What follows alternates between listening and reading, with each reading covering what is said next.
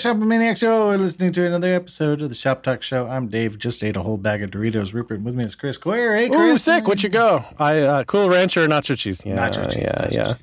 We got to bring balance to the Shop Talk Show. Different opinions. I know you're a Cool Ranch guy. Kind of a Cool Ranch guy. Well, I mean, I don't understand it myself, but I respect your sweet choices. Chili once a year, I'd say. Okay, well, this is going to be great. Jim Nielsen's on the show. Hi, Jim. How you doing? Right here. Hello, I'm the organic white cheddar Doritos person. Whoa. Oh, baked? You mean like the real crispy? No, not baked. This is, I don't know, local gas station carries it, and it has the USDA organic stamp on it, so that's got to be better for you than the regular Doritos, right? Yeah. It sounds like one of those special Japanese flavors. It's only come to my attention that you're not even supposed to say that foods are healthy or unhealthy, like intrinsically. You know, your diet can be healthy or unhealthy, but a food itself can't really be, you know? Because it's easy to be like, oh, look at that gas station hot dog. That is an unhealthy piece of food. But is it really? I mean, you could, if it's part of a healthy diet, you could make it work. But you also can't look at like broccoli and say that's a healthy piece of food. Yeah, I eat plenty of broccoli. I'm fat as hell. With enough cheese, given enough cheese and butter, broccoli is a delicious vegetable, and you know it's good. So. Just saying, Jim. Let's say you're designing a form, right? And you had a bunch of inputs on top of each other that you have to have labels for semantically, obviously, but you just don't have room for the label, you know? Also say it's 2013. What kind of label pattern would you reach for, would you say, in order to solve this, you know, UX crisis that you're in? What would I reach for? And it's 2013? And I want to be trendy. I mean, you reach for the floating label. The floating label pattern. That's right. I was just looking at old Jim Nielsen blog posts in which you weighed in. You weighed in on this controversy. I don't even know if it was a controversy. I think back then it was just applauded. It was just this is the new way to do labels. Yeah, I try not to look back in my blog posts any more than maybe a year. Maybe 6 months. No shade on this one. I just think it's funny. It just shows how long Jim's been around, kicking it on the web, sharing about how to do web design techniques and stuff. And I just came across this and thought it was funny. Everybody was, today you can find this article on Envato Toots or Web Design Tuts Plus or whatever it is. But back in the day, it was something else, wasn't it? It was like, I don't know. I had some different name before they all consolidated. It was definitely like the biggest blog around for blogging about patterns like this. I just remember because I was, you were blogging then, I was blogging then. And then, I used to, that was a fun time. I used to write for sites like that and they'd pay me money and nobody pays me to write on my blog now. So yeah, real step down. I don't know why I ended up writing on my blog instead of someone else's, but Jeffrey Way used to run that site. Yeah. Anyway, blast to the past. Let's move all the way forward. Your name crossed my desk the other day. I mean, my podcast player, because I was listening to the Postlight podcast. It was one of my favorites, and you pop on there with Mr. Flare Up or I don't know if I'm saying his name correctly. And I was like, what a weird world crossing thing is happening to me right now. I really like this Postlight podcast. And then there's Jim, who I read his blog and it's just part of the industry for a long time. And then this other random guy, which somebody referred me to hire him to do an icon that I needed a couple years ago. It was like 3 very different places all smashed together into one podcast, and it was really cool. But it's because you and Michael put together a book of iOS icons, of which I had no idea you did this, but your involvement is basically you had a blog that like documented iOS. Or is it specifically iOS? Or is it just any app icon? It started iOS. I've got macOS and watchOS now as separate and distinct sites, but yes, it's essentially iOS. A gallery, right? It's a gallery website that just says like, look at this sweet icon. Yeah, I mean, you probably heard it in the podcast, but back in 2010, those were hot things. The gallery websites, you could, minimalist galleries, and I still miss like CSS CSS gallery websites. Like, I wish like I could. I don't know. I want my site to get on one, and they don't. I think it's all Product Hunt now. I don't know. I'm not getting them anymore. So, But apparently everybody stopped doing them except for you, huh? Suckers. Yeah, suckers. I set that up way back in the day. I needed to create an icon. It wasn't even an iOS native app icon. It was like a web icon, the one that they put on the home screen. Mm-hmm. And I just was like, I need some inspiration, and I couldn't find. I was like, surely there must exist a gallery of iOS app icons. It'd been around for maybe 3-4 years by then, and there wasn't that I could find. So I was like, I could do that. And to be honest, it was the very first sort of real web project that I did. Like, it was like, okay, I need a domain. I don't actually have a domain yet. I've seen, the Super Bowl commercial for GoDaddy. I think that's where you buy a domain. So I bought a domain, and then it was like, now how do I actually, like, I know how to put files on an FTP server, but how do I actually put them on this thing so that when somebody types in iOSicongallery.com, it resolves to these things that I've created. And it was this whole learning process for me. This is like your first-ish website. Yeah, it was like really the first-ish website. And I ended up using WordPress because I didn't know how else to, create a post day after day after day. That happened to me too. How did it become that for so many people? Like, what is it about WordPress that gets into people's minds as like this thing they should attempt to learn? Because it's non-trivial, man, with the MySQL database and all that. It seems weird. Totally. Yeah, I know, and totally. To be honest, wasn't necessarily fit for what I was trying to do, which is I open the post editor and it's like, here's a title and description. It's like, well, I'm not writing anything. I just need to put this image in there.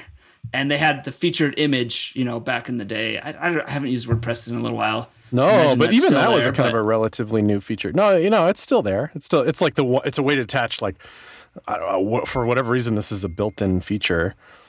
One image to the post, you get this one opportunity to choose the graphic. Yeah, that does make sense in this case, right? Because your icon that's the featured image. That's the featured image. But there's nothing else to the post. So yeah, it was a whole learning process for me figuring out how to get that all set up. And I had like a friend who had a friend who ran a server like in his basement, and that was ultimately the server that was running WordPress. Wow. And I ended up getting, some good traction. I was getting like thousands of page views a day, and this guy's server went down for like a month, and you would just like go to my website and there was nothing there. And I was like, okay, I need to like get this out of this guy's basement, because he was doing it for free. So it's not like I could complain and say, hey, I'm paying you money, fix this fast. So I learned a lot through that whole process about trying to build things on the web. Nice. And then clearly you have some spirit of longevity because the site exists today. It doesn't look like WordPress anymore. Like when you view source, it looks a little more handcrafted, perhaps. Is it true that you moved off of it? Yeah, I moved from WordPress to Jekyll so I could put it on GitHub Pages and get hosting for free. Mm-hmm. That was shoehorning for sure, trying to get that into Jekyll. And then eventually it now runs on Metalsmith, which is my favorite static site generator. It's one of the not so popular ones, but I really like it. Interesting. I know exactly what you mean because I've never actually used it, but every time I like look up SSGs, it tends up to be like it's in the top 10 list, but I actually don't know anybody that uses it. But now I do. And now you know. That's you. There's 5 of us out there on the internet. Yeah. And so like let's just finish the book story. Michael is actually, I'm sure you've designed some icons too, but he made his whole life is it designing icons, right? So how do you connect? I knew of Michael just because I've been collecting these icons, and I try to attribute when I can find who the designer is, I try to, link to them. And he was the most prolific person who kept showing up over and over again in all these icons that I was collecting. And so I knew who he was. And I kind of always thought about doing a book because I was like, well, I got 10 years worth of icons here. It'd be cool to print them in a book, but I had no idea how do you print other people's intellectual property. And, yeah, that's how do you actually print? And anyway, Michael ends up emailing me, and he has experience in this whole thing. He's run Kickstarter campaigns before, and at least has more confidence than I do in figuring out the unknown. So he was like, "Hey, I want to make this book. Do you want to help?" And I was just like, "Absolutely, I would love to." Yeah, and awesome. That's where we kind of started. I wouldn't even want to write one email like that. Like, oh, hey, can I please commercially profit from your icon or whatever? Not that I'm sure you found some nice way to say it and that made it amicable for them or whatever, but that seems like a massive undertaking, right? To basically get a signed PDF from a million designers. Well, first you have to find them all and find a way to contact them. And I found so many That's probably even Twitters harder. that weren't active anymore and emails that bounced. And then what do you do? Is that one out? You can't use it? Yeah, basically, because we can't get permission. Right. Wow. I mean, I guess you could, but I guess you're running some kind of risk there. You can't just hotfix the book in production and remove the app icon from the book if somebody complains. If there's any I guess positive side, it's like I think anyone in our industry wants to be in a book, as long as you're not like trashing them. Like if somebody's like, "Hey, I'm going to put you in a book," you just say yes. So I would think most people do it. Yeah. Most people were excited. There were a very few, I could probably count them on one hand, who, to your point, Chris, were kind of like, "Yeah, I don't know how I feel about me giving you my thing and you profiting from it." And not that we really even set out to profit from it. We weren't even sure if we could fund it enough to cover the cost. But it did really well in the Kickstarter. So nice. So all those people got it as a perk, or at least above some certain level or something, and then presumably people can just also buy it, or is that not the case? Yeah, you can just. I think we're working on that. I know Michael's also heard because the Kickstarter did so well. I think he's also heard from a couple, like actual publishers who are interested, interested in, whatever that business scenario looks like. Yeah, that's tricky. You have all the leverage at this point with the kind of the final product already being awesome, So don't take any flack, man. You got this thing. All right, okay, that's great. Congrats on all that. Highly Googleable, the iOS app icon book. Do you see yourself as like an archivist? I feel like that's a term. I collect a lot of junk, and it all sits on this bookshelf, and it's not organized. Do you consider yourself like an archivist, somebody who collects and hoards, but in an organized fashion?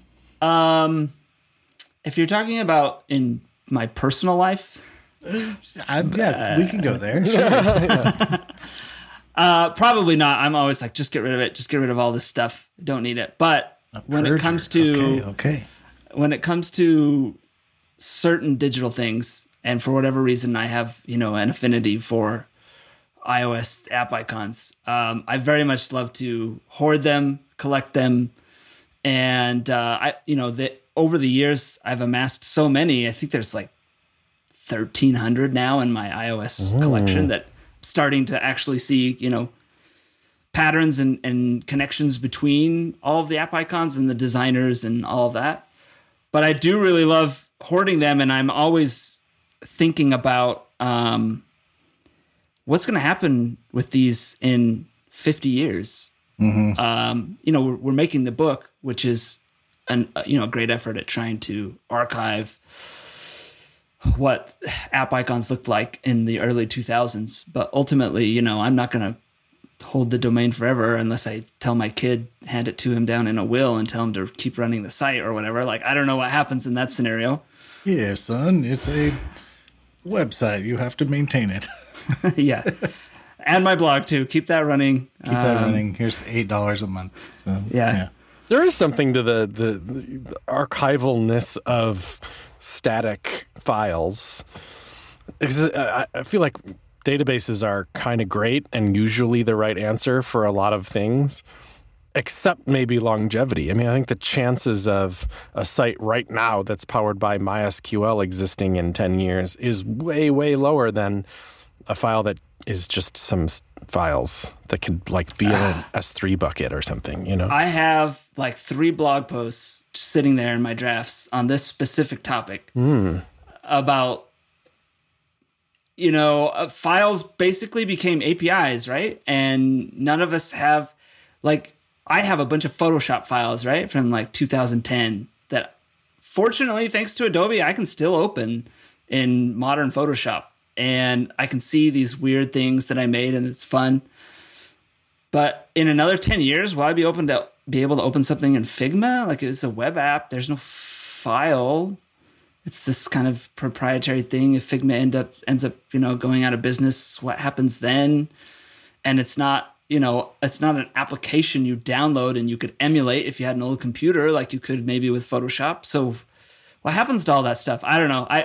I love the file. Yeah, it's interesting. There is no .figma format. There just isn't. If you're going to export something from Figma, it ends up as flattened. And then, like, when you get into Figma API, it's just a bunch of layers with XY coordinates and stuff. Like, it's just kind of wild. Whereas Sketch is so similar in spirit, does have a file format. And then is that a competitive advantage or disadvantage? I wonder if JSON is it JSON the ubiquitous web file format? Like, as long as I can get a JSON of my Figma, does it work? Didn't even Sketch say they're going to move to a JSON-like format in there, like a less proprietary thing, kind of on purpose? Possibly, yeah. Yeah, I think they did.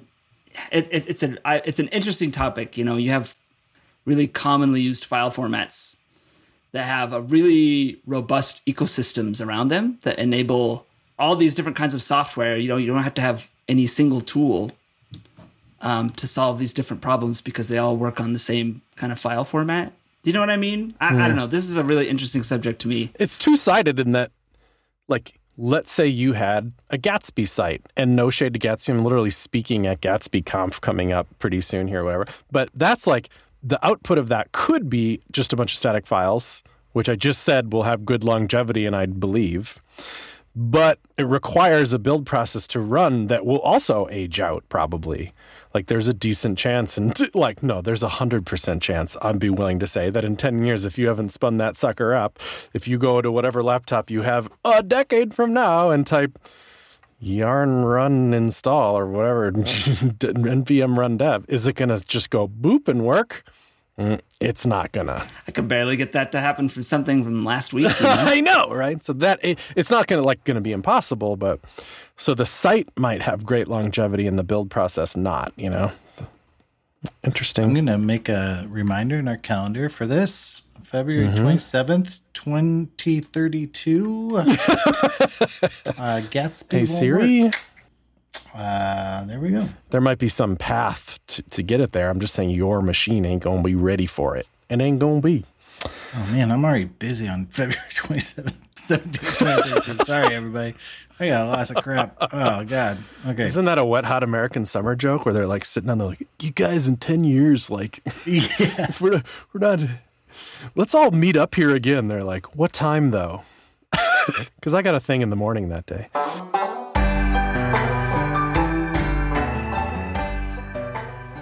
This episode of Shop Talk Show is brought to you in part by Memberful. That's memberful.com. Link in the show notes, of course. Memberful is the easiest way to sell memberships to your audience used by some of the biggest creators on the web. I love that it's totally dedicated to this proven great business model, which is have a business that has members that pay you to be members for, and then give them something of value. It could be a podcast like this one. You could make a paid podcast. Why not? You could be a paid newsletter. It could be educational content. It could be, you're a comic book creator. Anything you can think of where you can provide value for members. Memberful is there to do it for you. It handles all the hard stuff, like taking money and doing the recurring revenue and all that stuff, allowing you to focus on what you do best, which is definitely the right way to run a business. So if you're looking to add membership to your business that you have already, this is the perfect technology for that. You can launch a new revenue stream. You already have the business, add a new revenue stream. Get your brain thinking in that way. So great. It integrates with the tools you might be already use. I'm kind of a WordPress guy a lot of times. Memberful works with that. Works with Discord. Works with MailChimp. so great. It is it's like a literal technology here. I mean, if you're a big-time developer like me, come on, they have a full-featured GraphQL API. They have webhooks. They have OAuth, all that fancy stuff. And then you are offering that to your users so they can log in and get access to the stuff they know they need to get access for. There is this and so much more. I mean, it's really modern tech. You want to make sure it's really easy to sign up because so you offer like Apple Pay. They got that. It's just very modern, very cool. Get started for free. You don't even need a credit card. Head on over to memberful.com. Thanks so much for the support. So cool.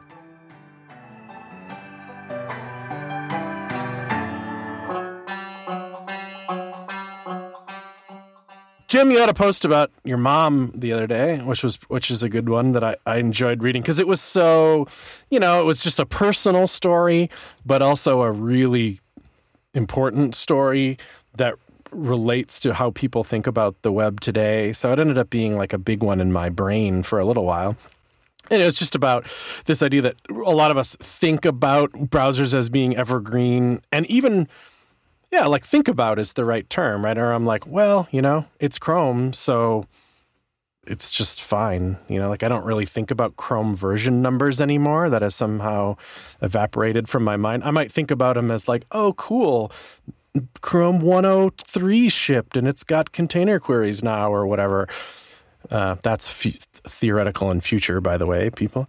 But I'm not thinking of like, ooh, I better watch it. I better watch this API because like in your blog post, Chrome 76 literally did have a non-support of a particularly important feature. So browsers that you think might be evergreen aren't. Isn't that the case? And not necessarily anyway. Yeah, that was kind of the impetus for that post. I think, in hindsight, it almost seems a little ridiculous that I thought this, but I just always thought Chrome equals you're on the most modern thing, right? And it's evergreen. Yeah, as long as you've restarted it in the last week or whatever. And so when I was troubleshooting this problem for my mom, I thought, well, she has an iPad. That's a pretty modern piece of computing, right? That's probably fine. And I'll check on the computer because she said it was also a problem there. And they're running Chrome and same problem. So it was like, that's weird. So then I pulled it up on my brother's laptop and my phone and it worked fine. And it was like, so where's this problem coming from? And then it kind of fell back to, well, things are working on some computers, but not others, and some browsers, but not others. I guess maybe I'll start looking into, I knew that Safari had, there was this age out problem with older iPad or iOS devices that would age out and you'd get stuck on a certain version of Safari. Mm-hmm. And like, maybe that's the problem. And then I thought, well, I guess I should at least check what version of Chrome it is. And I saw 76 and I was like, I know we're on 90 something. So this is way behind. And I hit the update button and it just said all up to date.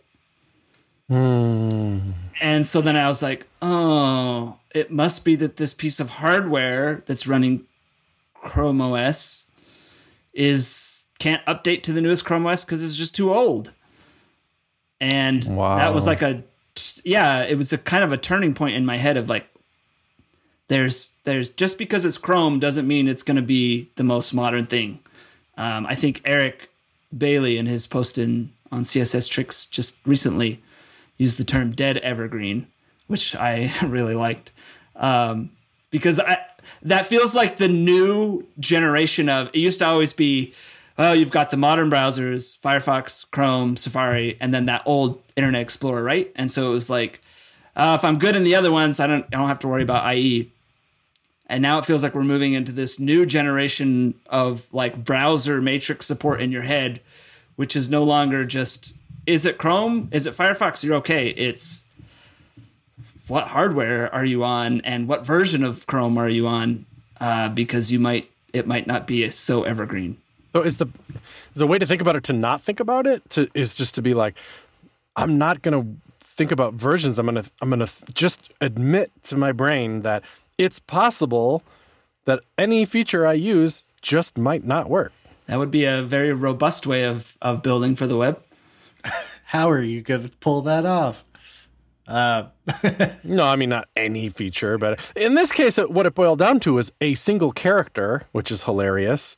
An optional chaining thing, meaning, like you said, object question mark dot property of object. And some developer just slugged that in there because it's being, it's we should go on a rabbit hole of talking about optional chaining probably, but it's just like almost like a cop out on the front end. Like, oh, I really, really, really don't want this line of code to hard bomb, so I'm going to allow it to be null if it is. That's funny. I never really thought of the irony there of, I really don't want this site to hard bomb, so I'm going to use the optional chaining, and that's precisely what made it hard bomb.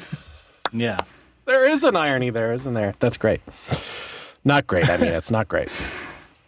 I would have thought you would have thought it would be the firewall first, because I'm like, well, I'm at my mom's, and if it might be her network, Well, that's why I was on my brother's laptop, which was the same network, and it worked fine.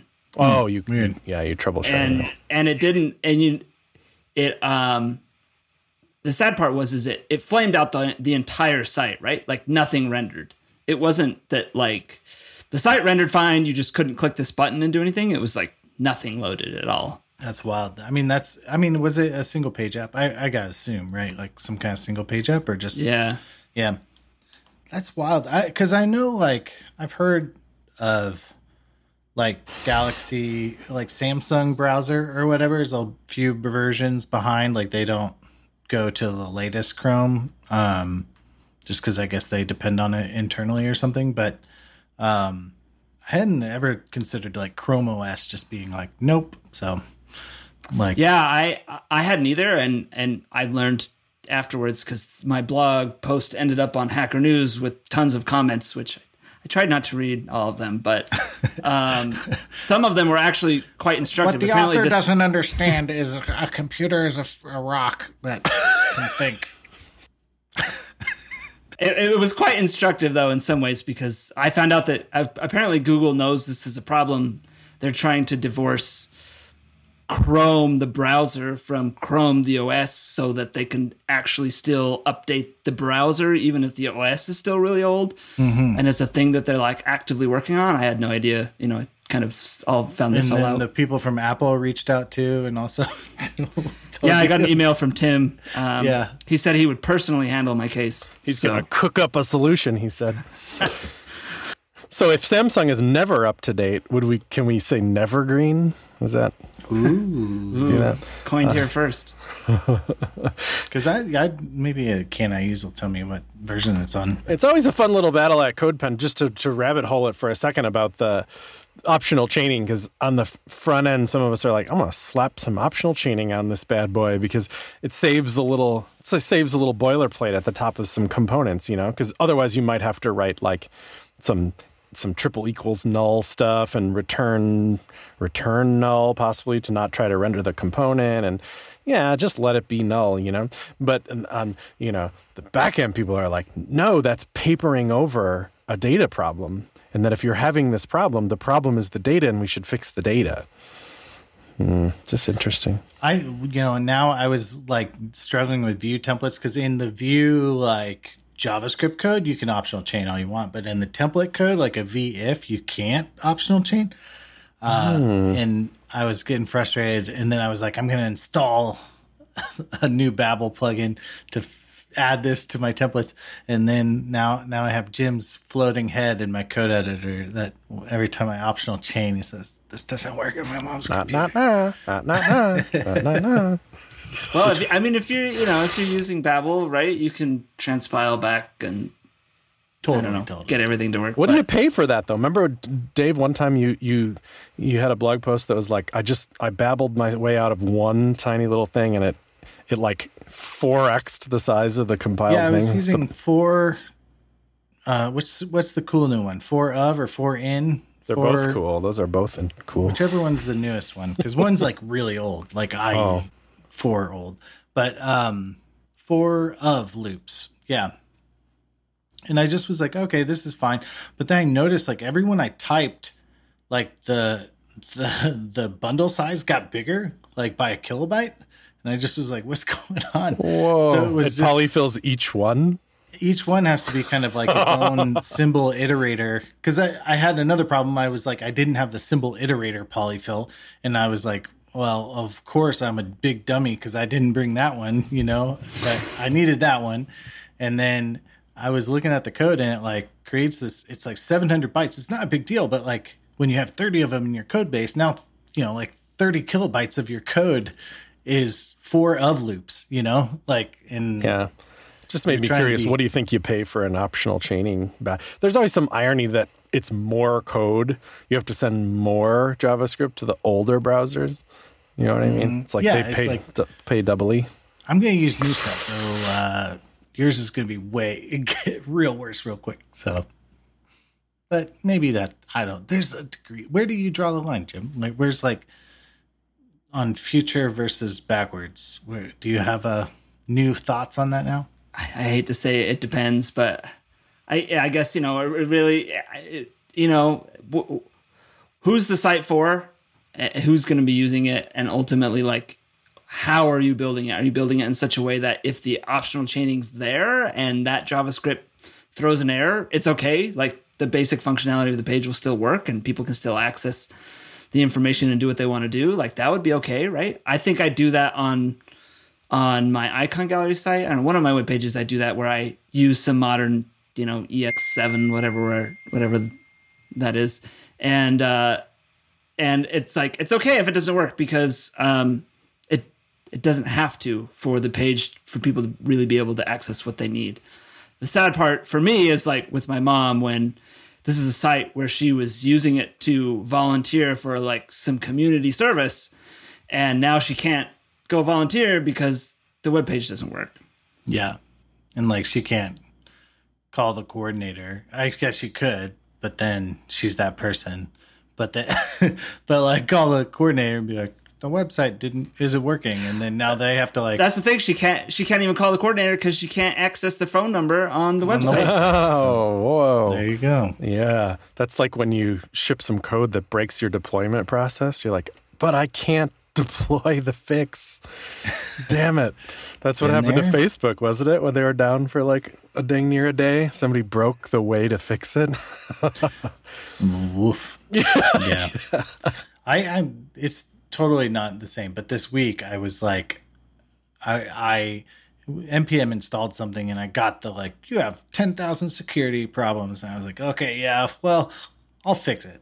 I just was like, let me just go turn on Dependabot and see what happens. You know, just like see how bad I got it, And I turned on Dependabot and then it started like filing pull requests. And I was like, oh, crud. Yeah, like, man. Immediately, I got like 30 pull requests.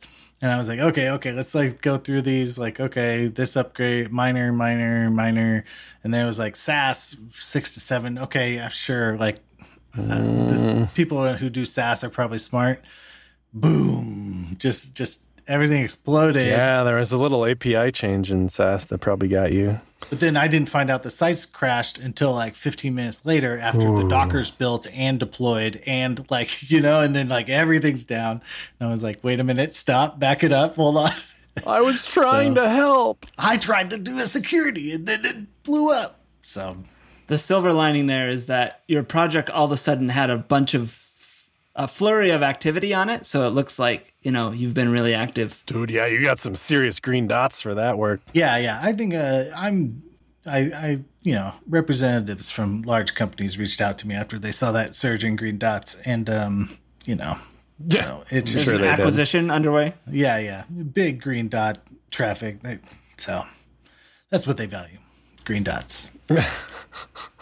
It sadly is sometimes, isn't it? This episode of Shop Talk Show is brought to you in part by Netlify. Here we are in 2022. Welcome to January 2022. A new year, a fresh start. We're going to be seeing lots of blog posts making predictions about the new year. I bet a lot of those predictions are going to involve Jamstack in some way. And Netlify is the home for your Jamstack site. I like how Jamstack has come to mean static and more. It comes to mean split your services amongst people that do those services the best. Use the best search company there is. Store your data in the most flexible place you can store it. Build your front end however you want to build your front end. Statically generate as much as you can of your front end. That's what Jamstack has come to mean, and I love it. It's such a cool thing. And Netlify's support and growth in that world has just been unprecedented, really. They have changed the game for web developers worldwide, and we're so lucky to have them as a sponsor and grateful. It's just going to be awesome. I have so many sites I can barely count anymore on Netlify. If we're going to spin up something new, I love the idea of, picking a framework, exploring what's out there in terms of static site generators and JavaScript frameworks, and just knowing that Netlify is probably way ahead of me and it's going to work great on Netlify, and I've never been wrong about that. So again, thanks for the support, Netlify.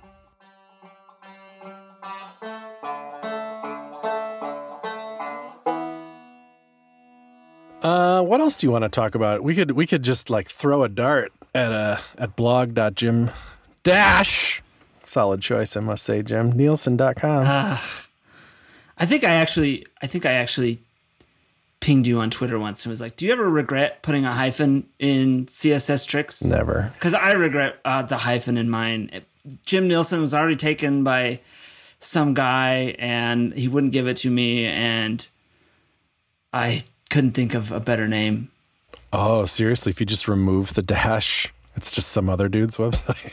I don't even know if yeah, if he has anything there. See, the fact that you don't know says it all to me, that who cares then? It doesn't come up, right? It doesn't affect your Googles. It doesn't. I hate. You just it's don't just like a personal thing. I hate typing that hyphen. Yeah. You know what I mean? Do you know what I mean? No, you don't know what I mean. I grabbed Dave Rupert all really. I think, hey, you can buy the unhyphenated thing later. It just costs a lot of money. So. I'm not going to lie. I've been tempted to buy, maybe Jim Niels, since that ended up being my social profile everywhere else. Mm-hmm. But then I have to, my other domain has already been on the web for 10 years. So it's I'm just going to have to keep it and do redirects. So now I'm just paying twice the amount of money. And for what? I guess ultimately I could get rid of it, but you leave the 5. What is it? A 5.0? What's the redirect one? 3.01? You just leave it up for a year and then you can kill it. You don't have to do it forever. Oh, you kind of do have to do it forever, right? Because other people's links and stuff. Yeah, all those links out there. Plus, Jeremy would come knock on my door. I feel like it. Jeremy come very, very nicely, very politely though. He would tell you you've destroyed the entire internet. So I like that everybody knows. Everybody knows what you're about to say when you say cool URLs. That's pretty impressive, right? That's it's like shorthand for this exact thing. And I'm not even going to tell people what it is. If you don't know, then I'm sorry. You're just not in the cool URLs club. Maybe mine is cool subdomains. And then just stop. Don't charge you $25 a year. So maybe that's it, right? Yeah, subdomains are great. So I'm a big believer in subdomains. Mm-hmm. I'm going to stand them. URLs are free. You need one, and everything else is a subdomain. So question. You think a lot about the web, Jim. You blog prolifically. We've talked about your blog. It's the best blog. What are you interested in at the moment? What is kind of occupying the majority of your thoughts? Or I guess you have a lot of book posts, obviously, because you're writing a book. But I guess what are you thinking about in the web from the kind of high level that you tend to think about it? Good question. I should probably glance at my drafts folder to see what is really in there. What is it? Is it literally on your file system and it's a folder named drafts with stuff in it .md? Is that how you blog? Or is Dave? Or it is actually. I was actually really enjoying Dave's soliloquy, or whatever you want to call it, on a recent episode where you were talking about the VS Code editor for blogging people, which I'm still trying to find that perfect. I use IA Writer, which is very nice. Yes, to draft everything, so everything gets drafted up there. And so I have. It's a really primitive naming system, which is I put a 1 in front of it, so it sorts everything alphabetically, and it puts it at the top if it's like that's the post I want to write next. 1, 2, 3, 4, 5, 6, 7, 8, all the way down. Ooh, yeah. So that's how I organize the sort of immediacy of how much I have an idea that I want to write on. And I write it out, and then it ends up once I get it complete, I move it over to my Git folder and then push it up to my blog. Yeah. That's basically my workflow. And Metalsmith takes over? And Metalsmith takes over. Nice. Good old Metalsmith. And then the Netlify deployment notifier that you built, the native one, then tells you if it deployed? I do have that too. I'm still trying to figure out the images part of my blog posts. I have a workflow right now. Yeah, I was going to say IA Writer doesn't do images, right? So you do that the last second. I have my little Netlify public folder in the spirit of Dropbox public folder, where I just drag the image into that. It syncs to Netlify and puts it on a CDN, and then I have a URL, and that's the URL I reference in my Markdown post. Whoa. So presumably if I'm on my laptop or on my phone and I have the post up, the image will display in line because it's linking to a live image on a CDN. So when I publish, I don't have to actually change anything about the URL for the image, if that makes any sense. Yeah, it's a little weird, but it doesn't render. Like, do you have a local build and it doesn't render there? The local build just points to the same image out on the... So if I was disconnected from the internet, no images? Yeah, there's no relative file path or whatever. No. Interesting. Yeah, everybody's image. I just was working on a talk and I put an image workflow in there that's just super duper different than that, which is okay. I think it's interesting to hear about how people do their images because it's weird. It is weird. And yeah, mine are all in the thing and it's not good. It's causing performance bottlenecks, to say the least. Oh, you throw them in your repo? Yeah, I'd like to do what Jim's doing. This, like, I don't know, Netlify. So it's just like a folder. So you have a Git LFS project, right? You drop an image in there, sync it up, and then Netlify does it. Is that kind It's actually not even a Git LFS. Okay. There's no Git at all, right? It's just deploy. Yeah, it is a Dropbox folder. So it's actually backed up in Dropbox. So for something were to happen to the folder, it's in my Dropbox account. Okay. But then I have it essentially uses the Netlify CLI in the background. So it looks at that Dropbox folder and syncs it to Netlify. To a site on Netlify, which then gives it a URL, and then everything that's in that folder is just my domain / and then whatever the structure of that folder is. It's a good way to do it because if that stopped working or you didn't like it anymore or something, they're all at the same like folder level, right? Like you could pick all those up and put them in an S3 bucket and run a find replace on the domain, and you'd be fine. Yep. Yeah. Which is exactly why I didn't want to do the LFS thing because it's more involved. That's like now I'm handing over a little bit more of control to Netlify, and it's harder to break away from them if I ever want to, change. And they do, like, because with the LFS on Netlify specifically, you get query parameters for like height, width, or whatever to make kind of responsive images. Or well, that's nice actually. You'd be giving that up. It'll even do whatever WebP and that sort of stuff too, if I recall correctly. It doesn't do WebP yet. I have an open thread in the community forum if you want to go upvote it, asking for WebP or is it AVIF? AVIF? Yeah, I don't know how people say it. That would be really nice. So it'll do it on the regular CDN, like on your, because you're not using LFS. Yeah, like the same way you would just drag a website folder to Netlify to deploy it. It's the same thing, except it's just images instead of HTML and CSS. I think they should do it. And I say that because we have this screenshot service at CodePen that we wired up. And it's not to underplay that because there's some interesting tech and, very smart people were involved with putting it together. But like we do that. We make advanced versions of it and then decide on the fly which version to serve to the browser. It's like we're not a media host. but we pulled it off. So like if you're a media host, you should definitely pull it off, please. How do you do your syntax highlighting? Is it on the build or does it do it client side? It's on the build. I've kind of always wondered, is it better to do it on the client or in the build? No, it's way better in the build.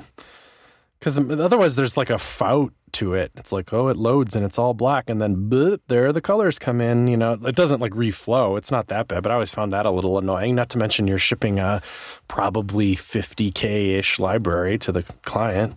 Yeah, that makes sense. I think for me it was mostly, and this is probably, nobody cares about this except for my brain, like that raw HTML that you first get over the server and on your initial request. When it comes back, if nothing else loaded and you were just reading the HTML, it reads much better because it's a code block inside of some pre-tags, right? And that's it. Whereas if you do it on the server, all of those, every single one of those characters of code is wrapped in like a span tag with some class highlighting or whatever. Can't there be some, maybe they should be like, isn't there some ARIA something you could put on the span that's like, ARIA, ignore me, please. Don't hide me, but don't like make me do a pause or whatever. I don't know. It's a good thought. Possibly. Just a thought. We're just mouth blogging here. Well, I have to ask you how you do. One of the things, going back to images, that I still struggle with is, and I've got another blog post around this specific topic, but the image tag is getting beefy, you know? It's beefy, not just city. Source with height and alt and you're done. There's source set and all kinds of elaborate declarative, descriptions you can add for all the different kinds of images that one could serve. And I always, like, when I create a blog post, I just screenshot it on my Retina display and pop it up, optimize it and put the width and height as half that. Just so Retina screens, display it just fine. And it comes with those values. But I'm doing it all by hand, so there's no, like, server that's injecting the optimal image tag markup for everything that I do. What do you guys do? I'd say you're not, I think the workflow really matters a lot here. And that if you try to do too much and you grow to hate it, that's doing a disservice to you and your blog, and that I'd rather have unoptimal slightly performance than over-engineer something. That said, there is a lot more you can do, Like, you should at least chuck lazy loading on these. You might as well just do that if you have some kind of build. I noticed that's not on there, and that's just like free performance, And there's a couple other ones that like decoding async and stuff. You just get like little micro performance just based on an attribute or whatever. I personally draw the line at the having to use the picture tag in which to serve different formats of images myself. I think that sucks. Although I'm sure plenty of people do that, but I would rather have the server have that job. And that even though you have a .png extension, for example, the browser doesn't care about that this whatever server you're using serves it in an AVIF if the browser supports AVIF or sends it in WebP if it sends it in WebP. And you can outsource that, You could, for example, real quick, sign up for a Cloudinary account or an Imagix account or something, and then drop that URL in front of cdn.jimnielsen.com and have it pull your canonical one, but give you that ability, and it would be really easy to remove because it's just like a URL prefix, essentially. Yeah. So you'd get that for free, and it would be like their very image forward CDN abilities. Like, I'm sure your CDN is fine. It's just Netlify or whatever. But one that's literally built for images might be a smidge better, Yeah, and I can't just on the fly decide, I want that PNG that I originally cut to be WebP now. Yeah, which you could with these. But even better is just serve it as whatever you want. Cloudinary calls it F-Auto. Then they have Q Auto too, which means optimize it, but just use super science to optimize it, right? Which I appreciate them doing. But then another thing they can do is like, give me the 1200, the 600, and the 300. And I will take the time to make a source set syntax of those three and drop them in there and throw a sizes attribute in there too. That way, that to me, that's like a good middle ground with the source set syntax and all that. You know, that's something that you don't get from just image source. I just put it in Squoosh and set the width to 1200 and call it a day. And ship and I sort of regret that now that I have a 4K display. So there you go. So are you changing your behavior? No. I thought about it, but I just was like, 1200 is a good number, so we're probably just going to keep it. I do have a Figma now, and I kind of make assets in there, or try to occasionally, so that's kind of been good for like standard asset sizes and stuff. So whatever, Twitter cards and stuff, they want to be like 1280 and all that stuff. So that doesn't. I have my Squoosh set to 1200. So, and I thought, but you know, I have a column of text. You know, a 1200 pixel wide column of text that's probably gonna. Yeah. That'll age fine unless you zoomed in, and then it's gonna look like garbage. So. I'm telling you, man, what an image CDN buys you for low, you know, technical debt is a lot. I agree. I should do it. I always get tripped up because they're like price it in florps, you know, and it's like, yeah, you got 17 florps per credit. Yeah. Good luck. And so, plus for me, I mean, you know, I just throw them on Netlify and I'm on the free tier, so. Yeah, freeze. Like I can pay nothing, or I can pay something. I guess I'll pay nothing. We'll switch gears back to November. Sorry, this is too far back. I know you only think about blog posts that are a month old or newer. we've been talking about color a bunch. I did a whole CodePen radio about color the other day, but it's freaking fascinating to me. And you wrote about if we just scope it down to the relative color syntax, that clearly excited you at one point too. So, or are you? Or do you think it's weird? I love it. I've found myself so often wanting to sort of dynamically manipulate colors. I love that about Sass. You have the desaturate and saturate, lighten, darken, hue, all that. And, the ability to now do that in JavaScript, in CSS, being able to break down syntax. The component pieces of the colors. Exactly, yeah. I don't mind the syntax. It's kind of, it's that kind of like destructuring you have in JavaScript. And now it's like, I can pass it even a named color like green and then destructure it into HSL values or RGB values or whatever. And I find that so fascinating and powerful in CSS. And I'm personally very excited about it. Yeah, I agree. It's really I think it's one of those really quick ones where the first time you see the syntax, you're like, whoa, weird, no. And then like the second time you're like, oh, I get it. That's actually awesome, how it just kind of breaks it into the chunks, So if we're talking about the HSL function and in the first word parameter that you pass it is literally the word from, you have to do that. Then the very next parameter is whatever color it is, and it can be anything, like Jim was saying. Even just the word green is fine.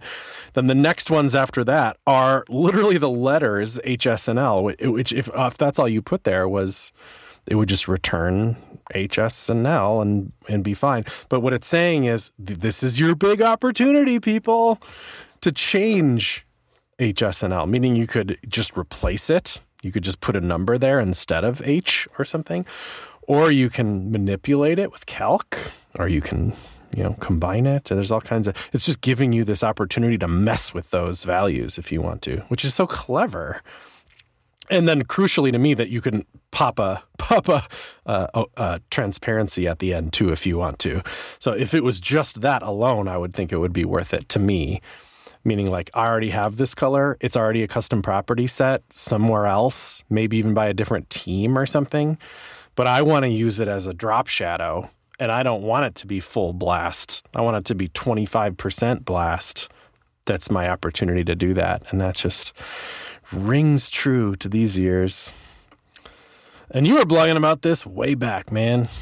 Yeah, I got the idea from reading something Dave wrote where he casually mentioned it as if it had always existed, and I was like, "Wait, what is this thing?" No, I think what gets me is it's only in Safari TP right now. So it's like this is like a very, very cool feature. And so now we just have to wait for it to either like go live in Safari to to leverage it, but then like this is one of those features where you can't base your whole design system on these polyfill values or whatever, maybe, because this is doing that sort of CSS variable thing where it's probably not going to like polyfill very well, So I don't know. Maybe it does. Maybe it's fine. Maybe somebody post CSS actually looked into that. Enough. Yeah, I'd be curious. But I'm excited, but like you, yeah, my excitement is tempered by the fact that it's going to be a while before I can really use this in a meaningful way. Especially because we just got done talking about how browsers aren't always exactly evergreen and all that stuff. But let's say they were or something. Like this time next year, do you think we'll be just like, maybe not just rocking it, but it'll be much bigger part of our brains because it's just more around? At least it's not just Safari. I don't know. Do you think a year is enough? I feel like I kind of do. I haven't seen anyone else planning to Chrome or Firefox. But they tend to just like arrive. I don't know. They do. Chrome is being kind of Safari about their whole color 4 stuff. You know what I'm saying? Whoa, rude. Whoa. But my point is like I've heard Chrome folks say like, oh yeah, color 4 is like on the way, but it's just not. Maybe there's some other thing they have to refactor first or something like that. But then, it's not here. So yeah, but they won't tell you when it's going to happen or what release or whatever. So I'm waiting. That's true. Look at our excitement. I am reminded of a Brian Cardell post called Unlocking Colors, though. And he says at the bottom of the blog post, he says, I'll just read it. To recap this blog post, we have 2 new color-related functions, and I think he's talking about lab and LCH in this case, but they're started to be all lumped together with a bunch of new abilities that CSS Color has. It says we have 2 new color-related functions which are not controversial, are quite mature and widely used color standards, are important for accessibility, are important for design systems, make all of design system-related work much more attractive, are actually some of the easiest things that we can implement in CSS, and last bullet point, just aren't getting done. Which I felt like was like a damning thing about this, like that's what makes me feel like at some point we'll just get them, because they're not, you don't have to reinvent how browsers work or something like container queries. It's like at some point somebody can kind of just pick up this Jira ticket and do it. Chris, you wrote recently about colors, all the new colors that are coming. Got lab and LCH and the whole non-RGB thing and all of that. And I've been thinking, and we've kind of touched also on how complex, I guess maybe is the word, the image tag is becoming. And I've been thinking about this idea of how, it's easy to complain, web development was so much easier a decade ago. And I feel like maybe one of the reasons that gets said, and I feel it sometimes, is it feels like there was kind of one way of doing things, and it was pretty constrained. And that made what you could do pretty constrained, but it made it easier in some ways. And now there's whole different color models. There's, when I want to do a color, should I do a named color? Should I do a hex color, RGB, HSL, LCH, lab? Like there's all the other ones. And now they're already onto, there's like lab 2 now or LCH 2 or something. What's OK lab and OK LC. Yeah. That's it. I've heard they're just okay. Oh, somebody had to do it. Woo! All right, move on. Yeah, you're right. That's like 10-ish ways. Yeah, so it's like, okay, I need to put a color on there. Which color should I choose? I don't know. Like, I need to put an image on there. Should I use picture? Should I use figure? Should I wrap those? I guess I'll just do image. Like, which attributes do I need? like it's all becoming, there's a lot there, right? And they're solving lots of different problems, and I get that, but it kind of feels like, I don't know, you feel like maybe that's one of the reasons why it feels like it was easier, is there was kind of just one sort of that's paved fair. path for doing things, and I think so. straightforward? I think that's a fair thing to say. I mean, the counter argument could be that like you don't have to use any of it. It's all additive. So if you just didn't choose to use anything new, that the web isn't going to like penalize you for that necessarily. It still behaves exactly as it would before. But, you know, the system is getting more complex though. And the ability to teach the system and to, you know, do web searches and find the right answers is going to get harder and stuff. So it's definitely a two-stop thing. Yeah, this color stuff is a good example of that. It's easy to just champion it, but what are the costs? I understand that point, but what do you think about like beginners who are coming on, where it's like, okay, where do I start with colors? I need to figure out how to do a color. Where do I start? Do I start with what the web first used, hex colors? Do I start with RGB? Do I start with the new gamut? Like, where do I start? Where do I even start? Hopefully it's just fine, you know. You're going to like stumble across some answer to it and just roll with that, and it won't be the end of the world, you know. I take the point. I'm not trying to necessarily argue against you. I'm just hoping that it's not a disaster. And I also think the fact that these colors formats unlock new colors, that it was mathematically impossible to represent the type of colors that monitors can display using the old math system. It just had to change. Like, that sucks and all, but like you can't just be like, oh, well, let's just not ever have the colors that monitors are capable of displaying. That's like untenable. Right. So gotta do something. I mean, that's what I always loved about you, Chris, is your practicality. Just build websites. That's all.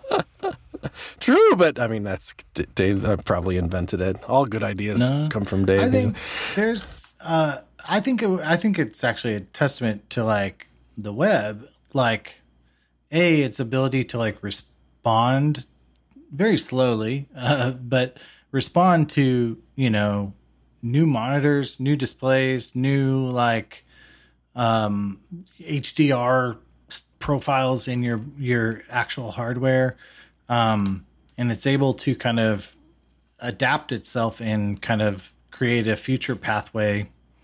So I think that's cool. I don't know what it'll be. There's a big pile of education, right? That's all RGB. You know, I even like had a 8-digit hex, like, you know, the hex 8 format come through, and my coworkers were like, why is there an FF on the end of every color, like an extra FF, you know? Oh, that was weird. Yeah. And as you're like trying to explain, well, that's the alpha value, and it maps to 0 to 255 because that's how we think about opacity. And so that was one of those things where it was just like, maybe there's a better thing out there. For me, I don't know. I wonder if it's like these P3 color display P3.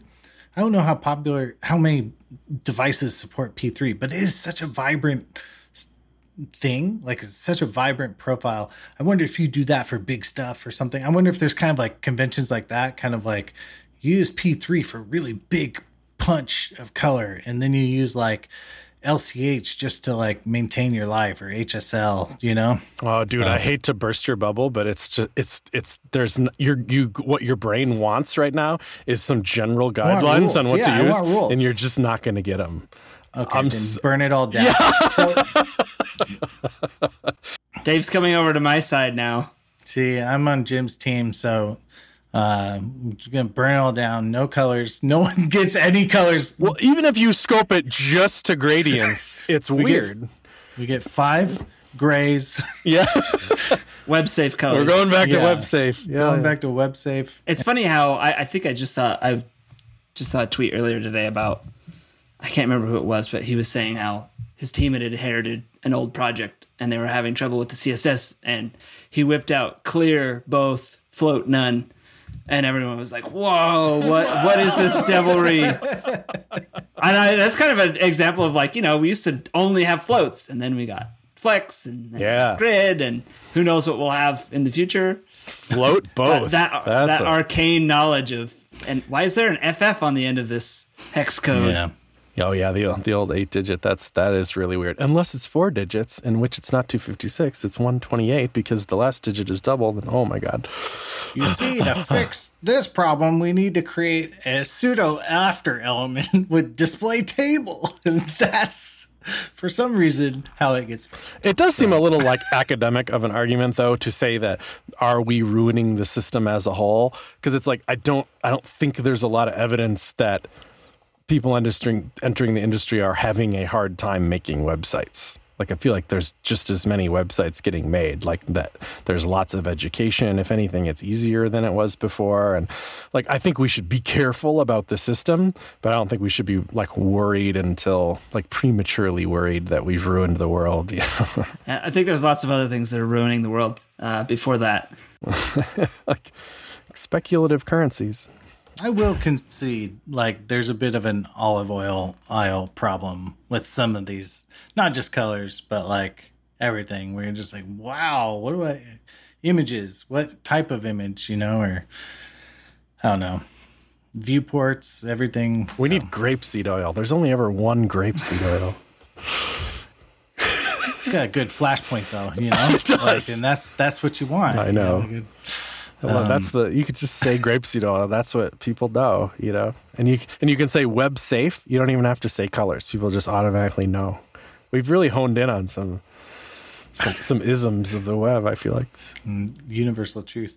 Well, we should wrap it up. We're going over here, but Jim, for people who aren't following you and giving you money, how can they do that? I'm on Twitter, Jim Niels. I'm also on my website, jim-nielsen.com. Giving money, I buy the book. Buy the book. There you go. Buy the book, even though I don't get any money from that. But buy the book. What? And you'll like it. You'll enjoy it. You'll enjoy the book. Awesome. Well, thank you so much for coming on. It's always a pleasure, and appreciate the thoughts over on the old blog. So really do. And thank you, dear listener, for downloading this in your podcatcher choice. Be sure to start hurt. Favorite it up. That's how people find out about the show. Follow us on Twitter at Shop Talk Show for 16 tweets a month. And join us in the Discord, patreon.com/Shop Talk Show. And I don't know, this is a change that's happening. We have YouTube videos. We are starting a whole new Shop Talk Show YouTube channel. So it should be out, or like we'll have a link or something. So stay tuned for that. If you've missed the videos, right. We're going to be pumping it. We'll ask you to resubscribe over there. Check the show notes here. We're starting a whole new, just keeping it clean, just putting those videos over there. And we lost all of our view counts. So you're going to have to rewatch them all and smash that like button one more time. So it's just really important. The algorithm. All 24 of them. Yeah. Yeah. Mm-hmm. All right. Well, thank you, Chris. You got anything else you'd like to say? ShopTalkShow.com.